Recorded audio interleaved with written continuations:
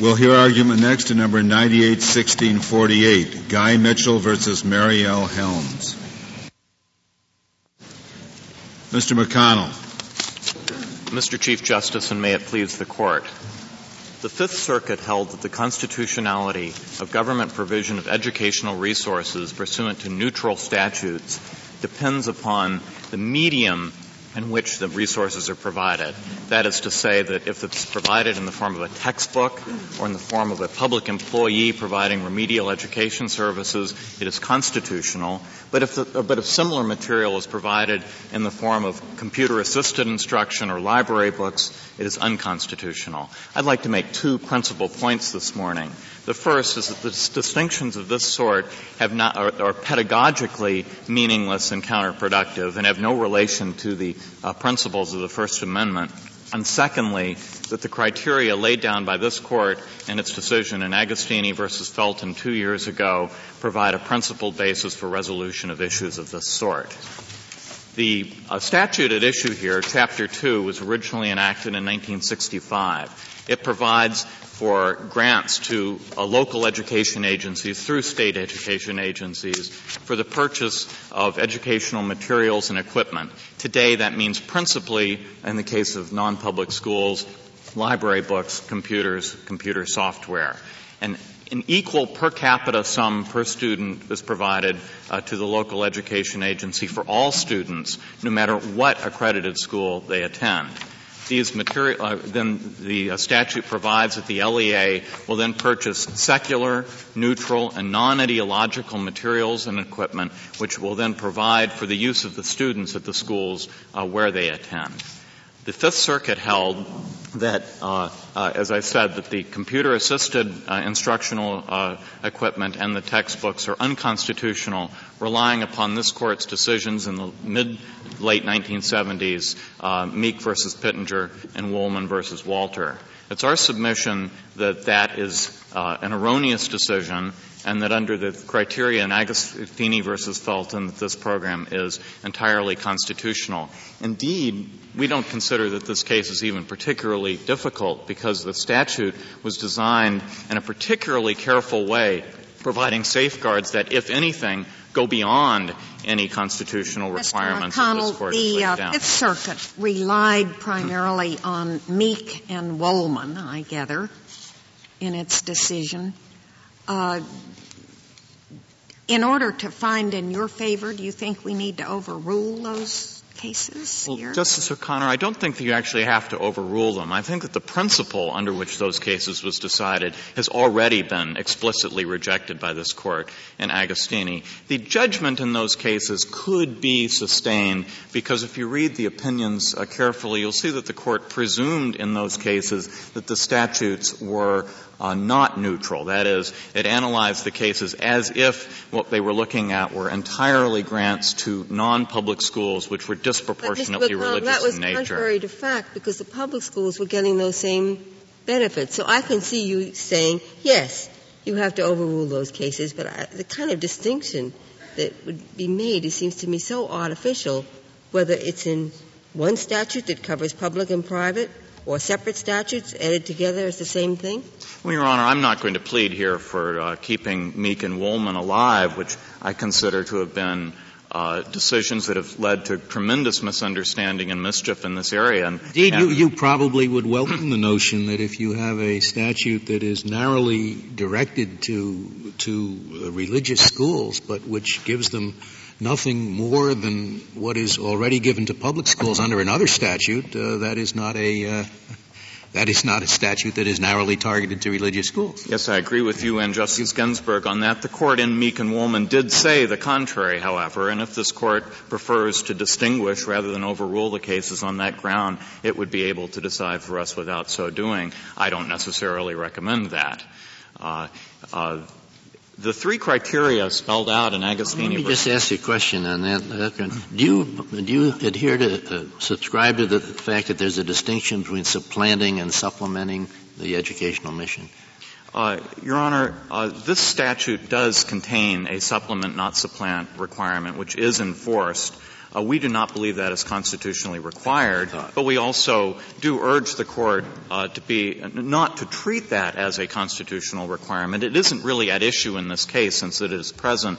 And there are contexts, including earlier cases in this Court, in your view, where it would be perfectly constitutional in the neutral statute to say we will provide all the computers and all the desks for both public and private schools. Well, no, Your Honor. All I would say is that it isn't really necessary for the Court to consider that here. That's the place where your position would take us, wouldn't it? Well, that's the place where some earlier decisions of this Court seem to take us. Regan. Just asking whether that's where your position would take us. No, Your Honor. Our position is that this statute is constitutional, and whether that particular feature of the statute is constitutionally required is not something I think that the Court should decide in a case where it is not at issue. I guess I'm not sure of what your answer is to Justice Stevens. You have said, as I understand it, that you don't think that the supplement-supplant distinction is a constitutionally required distinction. Is that correct? That is our submission, however, but even if it were, this case would still come out. Let's assume it is not a constitutionally required distinction, and therefore, at least in some categories of aid, there could be a complete supplantation. And I take it that is also your position. Whether there's a complete supplantation is another question, but if there might be some degree. If the distinction is not required, then I presume there are certain categories of aid in which the government, in effect, or categories of supply to sectarian schools that the government could take over completely without violating any constitutional norm. Well, maybe I don't understand what you say when you say the distinction is not constitutionally required. This is not, of course, an either-or proposition. There can be questions of degree. The position I would strongly urge this Court not to constitutionalize the idea that any time any expenditure by the school is displaced, that it becomes automatically unconstitutional. On the other hand, a complete supplantation might present a different issue. Well, what about a situation where the county says, well, we're building a new public school, and to be neutral, we're going to build a new parochial school, too, at our expense? Your Honor, first, I believe so much depends, Your Honor, upon the way a statute is designed, what its enforcement mechanisms are, and so forth. Could you answer that question? But I strongly suspect that the entanglement that would be entailed under such a program would be excessive. So it's hard for me to imagine that such a provision would be let's say we're not going to do anything until we turn this school, the lock or turnkey job on the school, and that's it. May I explain the difference between that and this case? I hope you'll get to an answer fairly soon. Well, Chief Justice, the answer is I do believe that would be answer yes or no when they can, and then explain. I do believe that would be unconstitutional, Your Honor. But it's hard to say for sure because it would depend to a certain extent upon the nature of the program. Well, then doesn't that mean that supplant and supplement perhaps do play a role in this doctrine? It may very well play a role, but as an absolute rule, Your Honor, it would be if supplement, not supplant, meant that there could be no displacing of any expenditure, however small, that would be a very damaging holding. You're At the other extreme, everybody's talking about supplement and supplant as though that's an easy call. What causes it? Suppose if you have a poor religious school that doesn't have window shades. Providing window shades would be supplementing, but if it was a rich religious school that already had window shades would be supplanting?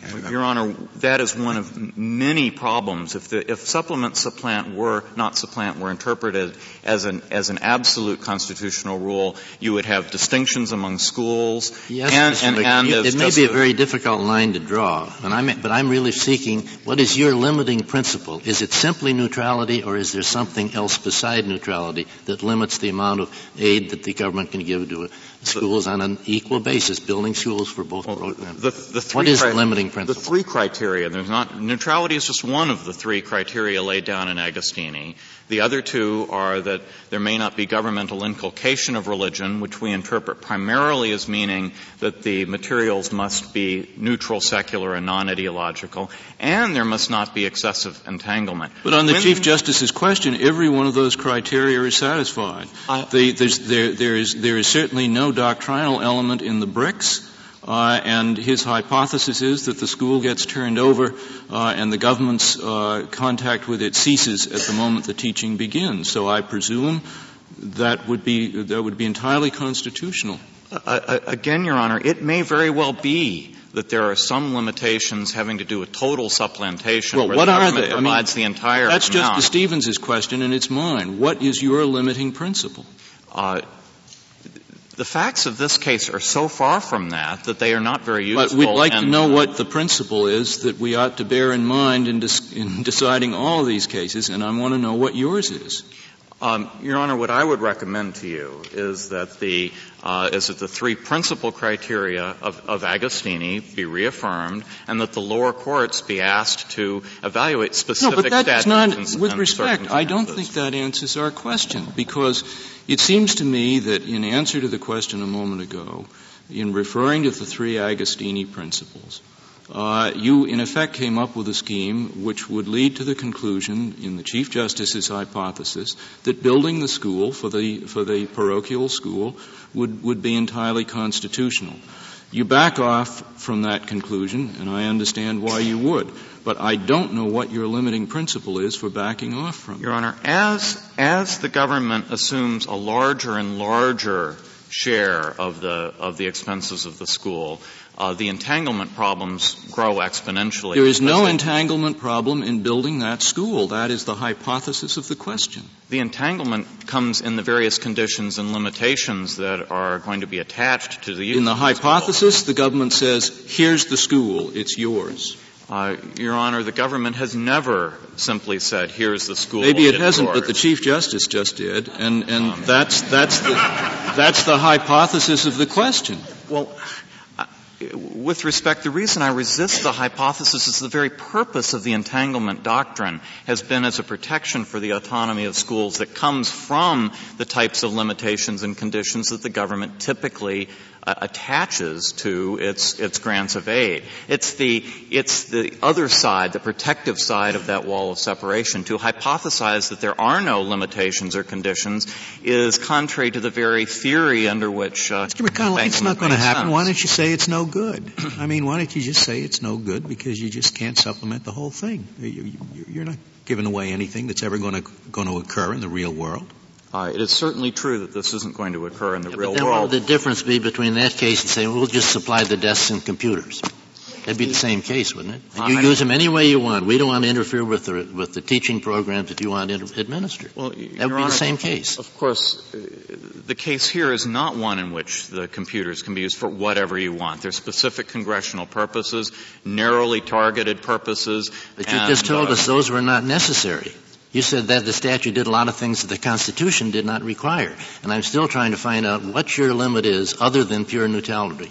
And if that's the limit, I think the government may subsidize and may avoid entanglement problems by simply saying use the stuff the way you want to, which would have a lot of merit to it because one of the dangers here is you interfere with the teaching mission of the parochial school.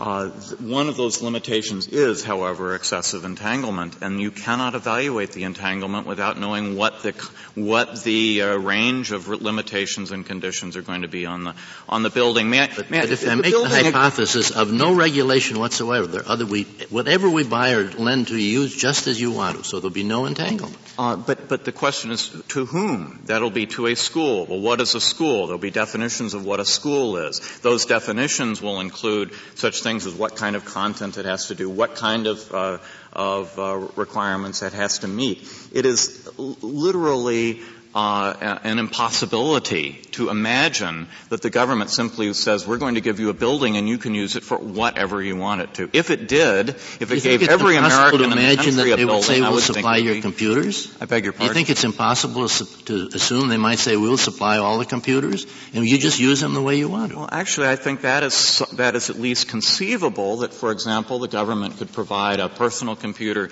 to every student within certain age groups in America to have at their own home, and that there would be no need for entanglement because no need for any kind of limitation on religious use. Again, that's not the statutory scheme that we have here. And similarly, if the government wanted to give a building to every person in the United States, it would not be unconstitutional to use the building for a church. Even. But if the government... As you point out, though, in the real world, there are conditions, and there will be at least threats of entanglement. And as I understand it so far, you've said, there are limits. In other words, there's a point beyond which the government cannot go. Is that point defined in your judgment entirely by the entanglement concept? In other words, there's a point in which there's too much entanglement or a threat of too much entanglement. Is that what defines the point at which aid becomes too much? Well, there are also the other two aspects, including the prohibition on governmental indoctrination of religion, and that's, of course, extremely important as well. Right. But in the practical terms of this case, I take it this is really an entanglement issue. In the practical terms of this case, because we have a supplement, not supplant provision, and we have very rigorous no religious requirements, we have to police it. Either of those. We have to police the supplement supplant distinction, and I thought that raised the entanglement point. Well, it does, but the entanglement is so minimal when what is at stake is things like library books and computers. It's not something like teachers or entire buildings where you have to have some sort of elaborate scheme of monitoring. These are very discrete pieces of equipment that are used for discrete tasks. It is a relatively simple and routine matter to know what they're being used for. And so the entanglement problem here is, if anything, less than in other cases where this Court has approved the program. Mr. McConnell, the reason limitations questions were asked is your brief goes pretty far. It even suggests that it might be a violation of the Free Exercise Clause not to give the kind of assistance that's involved here. Your Honor, there's a political judgment to be made whether legislatures or Congress want to give aid to non-public education. If the government does make that decision, which is certainly a political judgment we do not claim as a constitutional right at all, there are constitutional limitations on discriminating between secular and religious private schools. And so if the government were to enact a program which provides money or other sorts of equipment or resources to private secular schools, there would be some free exercise and free speech concerns and denying similar benefits to religious schools.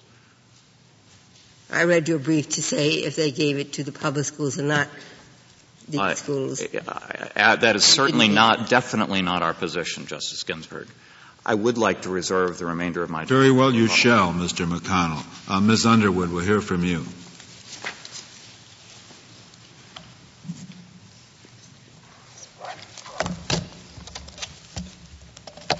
Mr. Chief Justice, and may it please the Court, this statute is constitutional because it is not only neutral with respect to religion, but also it does not directly support religious instruction, indoctrination.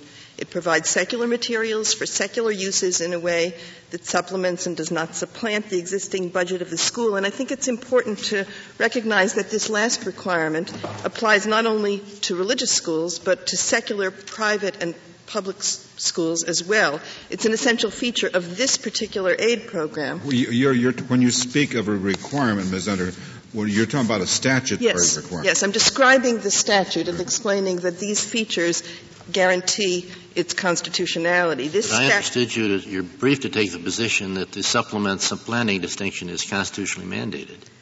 The supplement and not supplant distinction, or something like it, I wouldn't go so far as to say that it itself would always be constitutionally mandated, but it performs the function here of guaranteeing two things, helping to ensure two things: that the government aid doesn't go to the religious mission of the school, and that the aid doesn't become so substantial as to, in effect, subsidize the whole operation of the school. Why would that be bad? Suppose you have a state that makes a determination that a certain amount of money per capita, per student, is necessary to provide an adequate secular education. It enacts a statute requiring all accredited schools within the state to provide that minimum secular education. And then it gives to all schools in the state, both public schools and public schools, the minimum amount of money necessary to achieve that secular education. And it examines students to be sure that they have gotten that minimum secular education. Now, that, it seems to me, might well be supplanting instead of supplementing, but all you're providing is the secular education, which the state has decided requires a certain minimum amount of expenditure. Why would that be unconstitutional? Well, the constitutional problem that it would raise is the one that this Court has repeatedly recognized as the separate concern that when so much aid, when the core functions of a religious school are subsidized by the government, at some point it becomes impossible to say that it is only the secular function that is being supported. No, but in my hypothetical, the state has tried to be careful about that. It tests whether you've given a secular education, and it's made the determination for our public schools, which don't give anything but secular education, this amount of money is necessary. So we're going to subsidize the secular education, whatever school you go to. Now, you want to add something else to that secular education, that's your business. Do it on your money. But we're just subsidizing secular education for everybody wherever they want to get it. Well, Ms. Underwood, does that bring to mind perhaps this Court's holding in Ball on the Community Education Act? Do you suppose that's still good law? Yes. In Ball, as long ago as Ball and as recently as Agostini on a number of occasions in between, this Court has articulated a separate principle, not only that that the money not be itself directly used for or the money or the aid in this case, because it's not money, it's material that is loaned, that it not be directly used for religious instruction, but also that when the aid is sufficiently substantial as to, in effect, support the whole operation of the school, when without it the school couldn't operate, then the fact that the dollars can be, by accounting, assigned only to secular functions isn't sufficient to remove the appearance and the understanding and the fact that the government is, in effect, subsidizing this school in totality with all its Is this sort of a mystic appearances problem? Is that what it is? Well, I don't think it's mystic. I think appearances are part of the problem. I think when the government supports a religious school without any mysticism involved. The government is paying for the secular education, which is provided in this school. Well, the government is paying. It has made a determination that it costs that much to provide it. What possible constitutional problem is there if a school chooses to add to that something else? The problem is that at some point, while your hypothesis has the number of dollars being the dollars that the secular part of the education, that would require overturning a long line of this Court's cases holding that the government can't directly. I take it the principle you're talking about, you don't get in a sentence all of the gray areas and the gradations that you might be talking about. That's correct. But what supplement but not supplant does is one mechanism, along with the array of safeguards in the statute to ensure or to attempt to ensure that the materials are used for secular purposes. And there are everything from asking for assurances from the schools to marking the materials. Yeah, I guess one question about the distinction, because it is a difficult line to draw. Supposing a school had 20 students and 20 computers, and they got 10 more students, the enrollment went up, and the government provided the extra 10. This is a parochial school. The government provided 10 more computers. Would that be supplementing or supplanting? I think that's possibly a boundary question. I would be inclined to characterize that as supplanting, because if the school's position was that it was providing... Everybody should have a computer. Yes. Then it would be simply providing the same thing to the additional students. Ms. Underwood, I take it in response to an earlier question, you spoke of secular materials, and just recently you spoke of the need to monitor even materials that were provided which did not supplant. Do you think there is a legitimate distinction to be drawn between secular materials that have a pre-established content, like a math textbook, and materials like a computer, which in effect are neutral? They can transmit anything and be used for anything for purposes of the monitoring. Well, they present slightly different issues of monitoring, although, of course, even a textbook with pre-established content can be used by a teacher in a wide variety of ways, including religious ways. But it's basically on the textbook theory, if we follow our prior cases. Once the textbook has been screened as having no independently religious content, the government's interest in the textbook constitutionally is over. I mean, and I take it that's your starting point here, too. Yes. But that is not the case for the computer. That's correct. And the reason is? Well, the reason is that, on the one hand, one could say that a computer is even more neutral than a textbook. It has no content of its own. And on the other hand, it is capable, it is readily usable, as distinguished from unlikely to be used, for wholly sectarian teaching, and the prohibition on that is the prohibition on having it be in support of sectarian teaching is necessary. That's why the monitoring is required. That's correct. Well, what if you have a lectern? You can put a secular book on it, or you could put a very religious book on it. That doesn't mean that the lectern needs to be monitored, does it? Well, I think if lecterns were provided with Title VI funds, there might well be a restriction that they not be used in the theology classroom, or for that matter, on the pulpit of the chapel when worship services were engaged. Well, isn't the lectern in effect like the general bricks and mortar prohibition? You can't build a school, we assume. And I suppose you then would have the same issue if you start furnishing the school. Yes, although a lectern not being the whole school, but something that's used in an individual class, one could imagine putting a lectern in the chemistry lab and having it be part of the furnishing of a chemistry lab that was more elaborate than the school had previously been able to or inclined to undertake, and be subject to the restrictions that are imposed on those facilities. Does the government feel that the jurisprudence here would be helped if we started developing more or less hard and fast categories like no bricks and mortar and hence no lecterns and no desks, but textbooks are okay and maybe other books are okay? Would that be an approach to what is an almost impossible line drawing problem?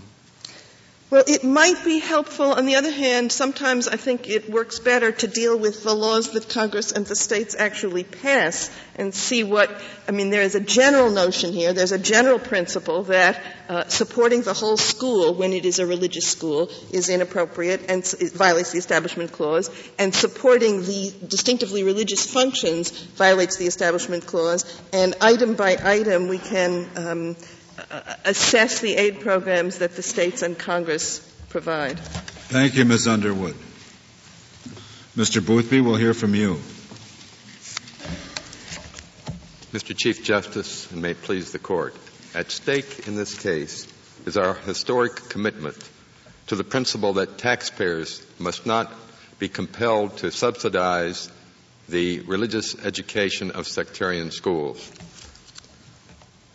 As I've listened to the arguments this morning, I would have to agree with the Secretary's brief, and it encompasses the view of the respondents, that the supplement and not supplant requirement of Chapter 2 and the provision with reference to non-divertibility are both constitutionally required.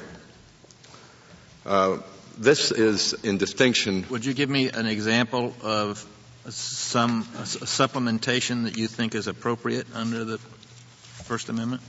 I think in the Augustini case, that represents an example where, as the Court clearly pointed out, the Chapter 1 program was a supplemental program. It was a program that was actually being conducted by the public school under the public school supervision. The equipment and materials were kept separate and utilized for that supplemental program.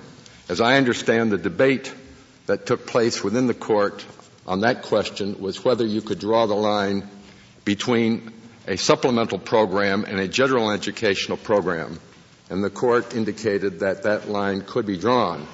I think it's much more difficult, however, to start drawing the line within the area where it's general education, where these are core educational classes, core educational functions. Well, the Court has allowed the furnishing of textbooks to students, even though those students, to all students, public and private and parochial, right? That Do you is, accept that, yes. or does that violate the Constitution? Was No, that decision wrong? No, I don't think so. Now, the Court has previously made the distinction there on two bases, actually. One, that it is not direct aid to the school. In the Allen case, the Court indicated that it was the understanding of the Court that historically the parents had purchased the books, so it did not relieve the school of an educational cost they would otherwise have to assume, and there was not a problem of divertibility because the books that were furnished were books that could be looked at, were utilized in the public schools, and therefore there was not a problem of divertibility. How about software for particular subjects where you can examine the content of it and don't give it to the school, just maintain the ownership in the public agency, but allow it to be used, or a map? What's the matter with that if we allow textbooks? Taking the software, and there are two issues we have to look at. The one issue is whether it's supplanting. At least in Louisiana, there are standards that are required that a certain amount of software has to be owned by or in the control of both the public and non-public schools. What about textbooks? I mean, if you acknowledge the textbook case is okay, you really think that textbooks was supplanting or supplementing? What do you think? No. The schools didn't have textbooks before? No. That's obviously supplanting, no? Well, when I went to parochial school, I had to buy my textbooks, and so it was a cost either of myself and my parent. Well, everybody who goes to parochial school has to pony up the money for the school in tuition. So, I mean, that would apply to all.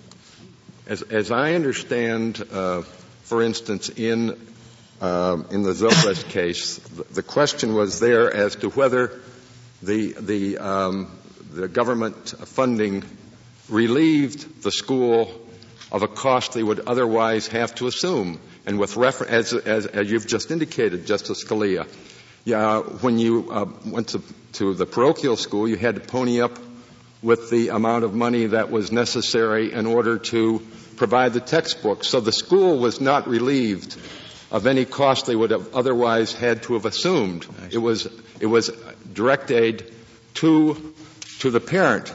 And I think the supplement and not supplant requirement that's in Chapter 2 is just another way of saying that we will not give direct aid to the school, but it is permissible to give aid directly to the parent. I think that's where the distinction is. What is it? Suppose you said, to go back to Justice O'Connor, that that computers today are what textbooks were 30 years ago. And so really it's just an application of whatever principle there was then. You can't get on without computers today in a school any more than you could get on without textbooks, and they can be regulated so that they deal with secular subjects in roughly the same way as textbooks could. So there's no difference. In other words, QED this case. What do you say? Well, I would respectfully disagree with that. There are two major distinctions between the textbooks and with reference to the computers. The first distinction is, as pointed out by the brief filed by the National School Boards Association, is that computers are required to be in the school, and as indicated earlier by the counsel for the government, those are things that a school has to operate. It is true that textbooks must be used for a school to operate, but as I indicated, as I understand the Allen decision and the decisions that have come down since then, it was determined that that was something that the parents normally purchased. It did not relieve the school of the cost they would otherwise have to bear. Two school districts, or let's say you have two parochial schools. One buys the text for the students. The other makes the student buy the text for themselves. That would be a distinction that the government would have to follow in funding in giving textbooks. In one they could, and the other they couldn't. That doesn't make much sense. It is a distinction that this court has previously made, and as I've indicated, that would be certainly nothing that would be divertible. The textbook is not divertible, but the computer is certainly divertible. It can be used for almost any purpose. Was Allen the only case we've ever had that allowed the furnishing of textbooks? Well, I think the Cochran case allowed it, and did that make the point that the parents were paying for the textbooks? Well, the point was made in Cochran that it did not relieve the school of the cost of otherwise educating the student. In fact, I think that's the first time that the court made that observation. How about the cases that have come after Allen? Have some of them approved the grant of money for textbooks? To my knowledge, all the cases that have dealt with textbooks have approved that on both bases that I've indicated, that it did not supplant and that it was not a divertible type of material. Well, what do you understand the term supplant to mean? I understand the term supplant to mean generally the same thing as Your Honor indicated in the Zobrist case, that it did not relieve the school of a cost that they would otherwise have to bear in the education, the core education of the students. That is this determined school by school? I'm not sure how you apply this. I mean, if one school bought the books and charged a tuition that was, you couldn't segregate what part of the tuition went to books or anything else, and another school charged a lower tuition, but the parents bought the books, would it be supplanting in one school and supplementing in the other? No, I would say it should not be. Perhaps the one basis would be that what is required within the state, for instance, the state of Louisiana requires that a certain number of library books be purchased each year, and that they be called out. And the interesting thing is... So that if the state doesn't require computers and you have a very parochial school in an affluent suburb that does have a lot of computers, you say you could provide computers even though the school already has it? No, I think that you must be doing it school by school. No, I think there are certain items that are so fundamental in the operation of a school, such as a library, that you cannot function, you cannot operate a school without having those items like desks and blackboards. What about computers? I would say the same thing about computers today. They are basic to the operation of the school, and therefore, like bricks, like mortar, like blackboards, like desks, they must be provided if you're going to operate a school. And if the government provides that, then the government is actually supporting that particular school. So supplant and supplement means unimportant and important. The government can't do anything that's important. No, I think the government can do many things that are important, but as I understand, our historic commitment is that taxpayers will not be required to, whether they're members or non-members of the faith, be required by tax law to contribute to religious education. And certainly within the schools in Jefferson Parish, we know that they do not separate out religion from the secular classes. And the decisions of this court has historically always been that we may not engage in the type of funding that provides the aid that may aid both religion and the secular. But one of the things that I would like to point out is the fact that in this particular case, we are dealing with an applied determination that the law was not constitutional. It was not constitutionally applied. And we know in Jefferson Parish, it wasn't just some books that were furnished.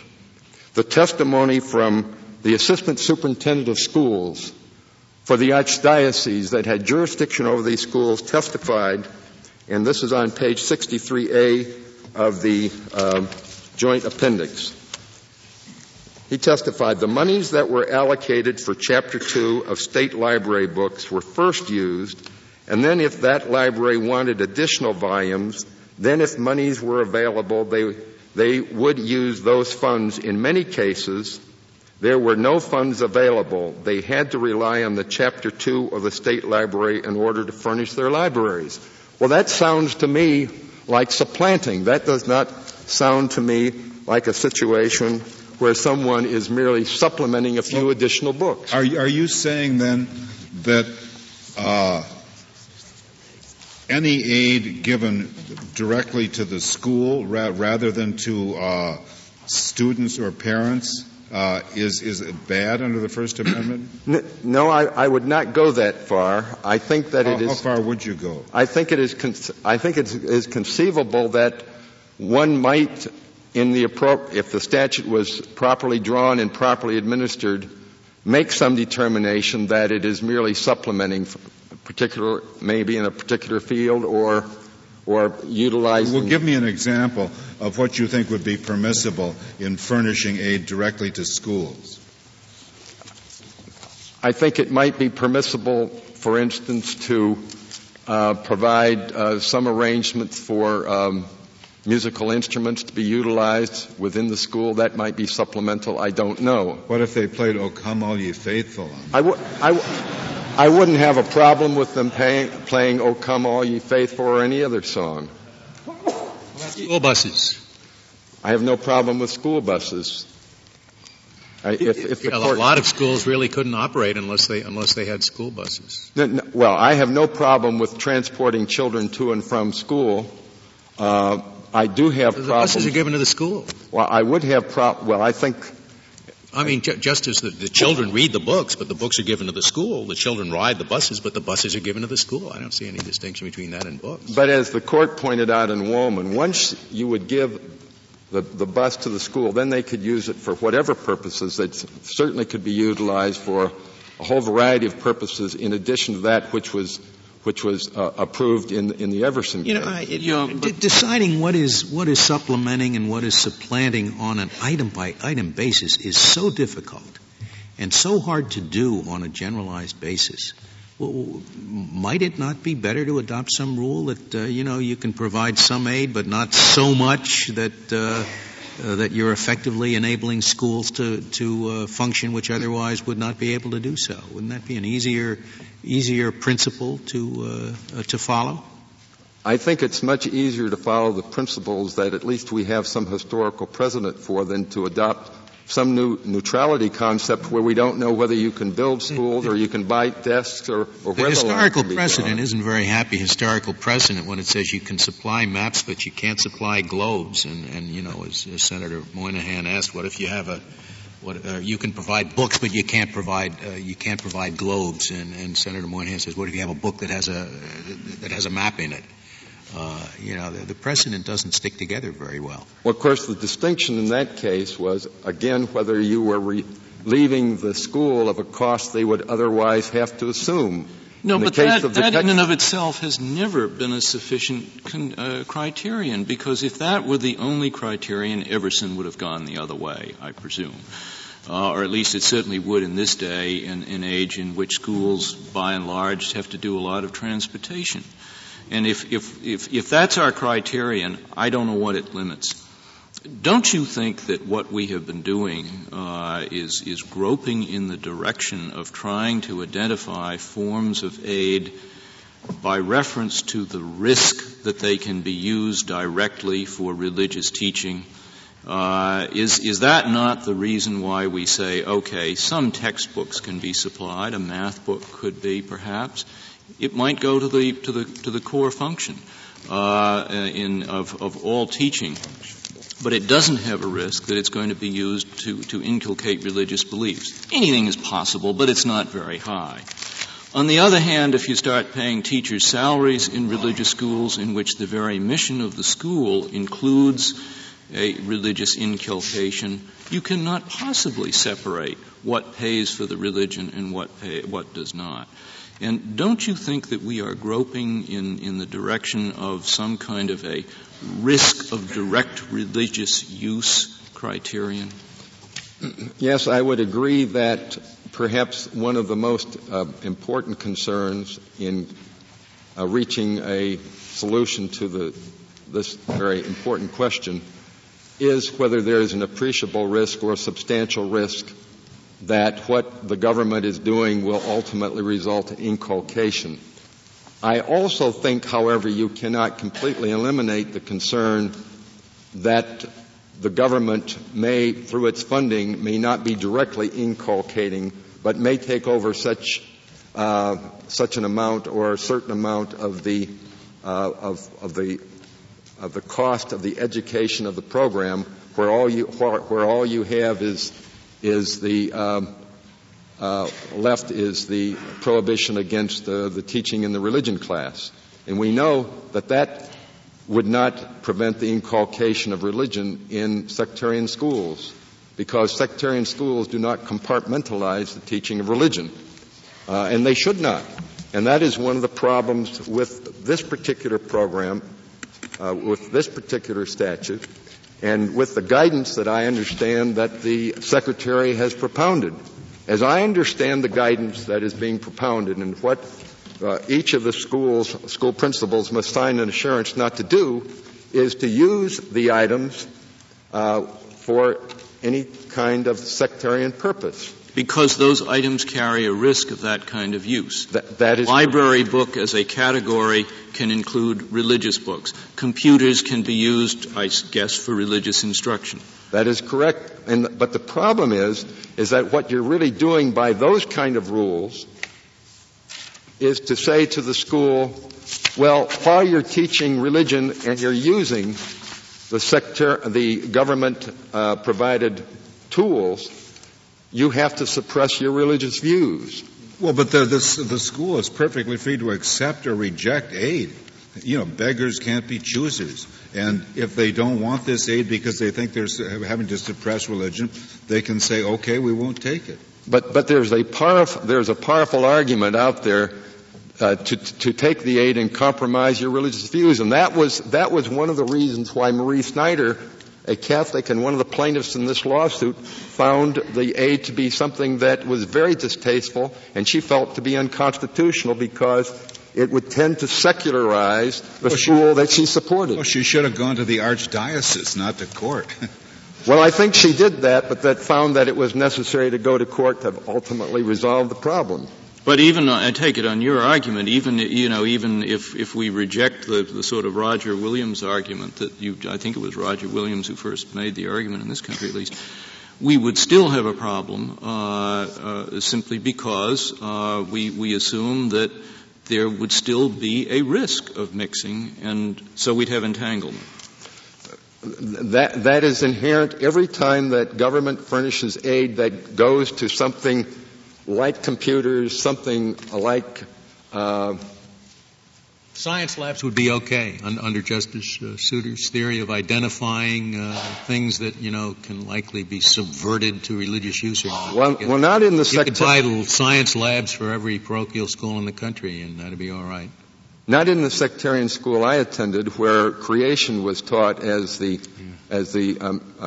origin of life. I think it might be very difficult. Well, yes, I suppose it is possible to do that, but it's pretty remote. There's nothing that you can't use to teach a religious lesson, I assume. Absolutely nothing. If that's going to be your test, then Justice Souter's approach doesn't make any sense at all. No, I would agree with Your Honor that, for instance, it makes no sense to say that a geography book might be used for sectarian purposes because somebody might pick it up and say, oh, there's Salt Lake City, or there's the Vatican, or there's some other place that has some kind of religious purpose. But science lab, you think, is a lot different? Well, I think it's a lot different because it costs a lot more money myself. But I think the science lab may be different, but I am certain about computers, which is probably the most highly divertible type of item that can ever be utilized within a school. You can use it for almost any purpose. According to your opponents anyway, that you had 4 years in discovery and searched the files and were unable to come up with one instance anywhere in which the computer actually had been diverted. I'm interested in your comment on that, and also in your comment on the San Francisco case, where I think the San Francisco case involved pretty strict control so that the computer would not be diverted to religious teaching. What do you think of that? Why isn't that satisfactory? With reference to the computer in San Francisco, that was a locked computer, and that could not, as I understand the technology, be diverted to a religious purpose. The remaining problem would be if the court would find that was the type of equipment that all schools would ordinarily have to purchase in order to function, and whether, if the court continues to agree with the fact that one should not fund in whole or in part what might be termed the secular aspect of the school, but with reference to the computer in San Francisco, I think it did take care of the divertibility problem. And here, then that would be all right. In your opinion, the program would it might solve the divertibility problem. It would not solve the supplanting problem, which I still believe. Well, if you have a supplanting problem, why don't you ask the secretary to do something? Because under the statute and the regs, that would be illegal if it was supplanting rather than supplementing. Oh, it is. I mean, doesn't the program require supplementing and not supplanting? That's correct. The problem if that's correct, then if they're doing the opposite, don't you have a remedy under the program to say, don't do it? You're not following the program. The problem of it is, and again, this is an administration of the program case. As I understand it, Ms. Underwood agreed that it might be a problem if you added a computer because there were more students. On page 186 of the joint appendix, the Immaculata High School, in its needs assessment, in describing why it needed various types of equipment, said, while effective use has been made of the audiovisual materials which have been purchased with Chapter 2 funds, they must be replaced and updated from time to time. Our enrollment has increased somewhat so that more students use the library materials, and consequently more audiovisual software is needed. That sounds to me like supplementing. And the problem if you're right, my basic question is, you've had 4 years to look for examples of program violation. The government would say you should have more time. Send it back so you can keep doing it. But from the point of view of the statute, why isn't it good enough from your constitutional point of view to say, well, we have a remedy under this statute if either of these things is going on, diversion or supplementation? And we would assume that the statute corrects for that. Now, what's wrong with that? The problem is that you have to find out whether the statute is being carried out in accordance with the way it is written. The problem is this. As I understand the guidance that is now given to us by the Secretary in 1999 after the decision of the Court of Appeals, he now looks to usage logs. He says, okay, you can have usage logs and you'll know whether the computer was used properly or not. The problem in Jefferson Parish, the only two cases where we had usage logs, they mixed the Chapter 2 and their own equipment together. So when you looked at the usage log, and we do have an example of the usage log on page 206A and 207A, and we find that the theology department had the next to the highest usage out of 3 of the 4 years But the answer was, well, you don't know whether it was purchased by Chapter 2 funds or whether it was purchased by school funds. That was the answer was given to us. And did you know? Pardon? And did you know? How would one know? We don't know. But the problem of it is that the school district couldn't know either. That's the problem. They could look at the usage logs and they wouldn't be any more informed. Maybe they didn't keep records, but as I understand it, these things had to be labeled to make it clear that they were the product of these federal funds and couldn't be used for these secular purposes, right? Well, in Jefferson Parish, these schools you're complaining of all believe in the seventh commandment. I assume. I think it's the seventh, isn't it? That isn't the problem, as I understand it. For instance, Mr. Lewis, who was head of the program in the state of Louisiana, he explained one of the problems was that there was such a major turnover of the people that were in charge of the Chapter 2 program in the sectarian schools that many times those that were in charge of the program weren't really fully instructed and didn't know. The insurances are only signed once every 3 years, and the people that were involved with the program weren't informed. The second problem was indicated with these 191 books that were furnished and returned to us 9 days after our lawsuit was filed. And when we went to one of the teachers, Ms. Cannon, from St. Anthony School, her explanation was, she said, I would never have ordered those books, and I believe her. She said, though, we gave the task to a volunteer parent, and she selected the books, and I looked to see whether the total was within our allotment. But Mr. Boothby, all that sounds like faulty implementation, that if only the schools did what they pledged to do, it would be okay. And I thought that wasn't your position. Our problem is twofold. First of all, I think it's almost impossible to have certain equipment like computers provided that will not be diverted unless you do have locked computers. But if you have just the normal computer that you can do anything with, hook it into the Internet, I don't know how you're ever going to police that regardless. I'm not willing to assume that without some evidence that there's an overwhelming problem of these religious schools flouting the law. I'm not prepared to assume that that's a widespread problem that invalidates this law. Your Honor, you say you haven't found any problems. I'm not willing to posit that there is just this widespread problem of infraction. Your Honor, with reference to the Internet, I would agree this is not the case to decide that issue.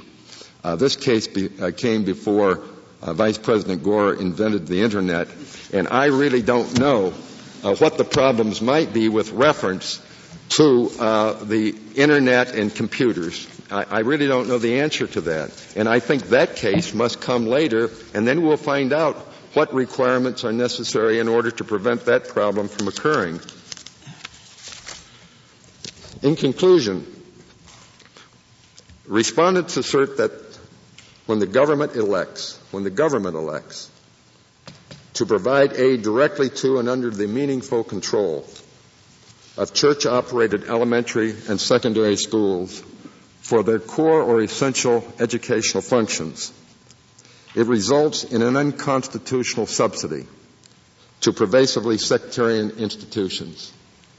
And when the aid provided, which consists of government resources, still legally owned by the government, is also divertible to religious use by those in possession, the aid program also bears the substantial risk of being used as an instrument to inculcate sectarian doctrine.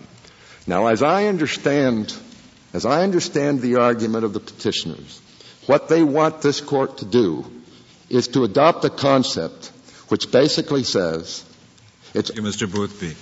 Mr. McConnell, you have 2 minutes remaining. Thank you, Mr. Chief Justice. Essentially what this case is about is bringing programs of this sort up to date, that the Meek and Woolman, the cases upon which the Fifth Circuit relied, and the respondents are mired in the technology of the 1970s and the jurisprudence of the 1970s. Since that time, education has changed and this Court's doctrines have changed. There may very well be limits on if the government in some hypothetical case, which seems politically extremely unlikely, were to assume total support for schools, that would mean that the religious elements within those schools are being subsidized by the government.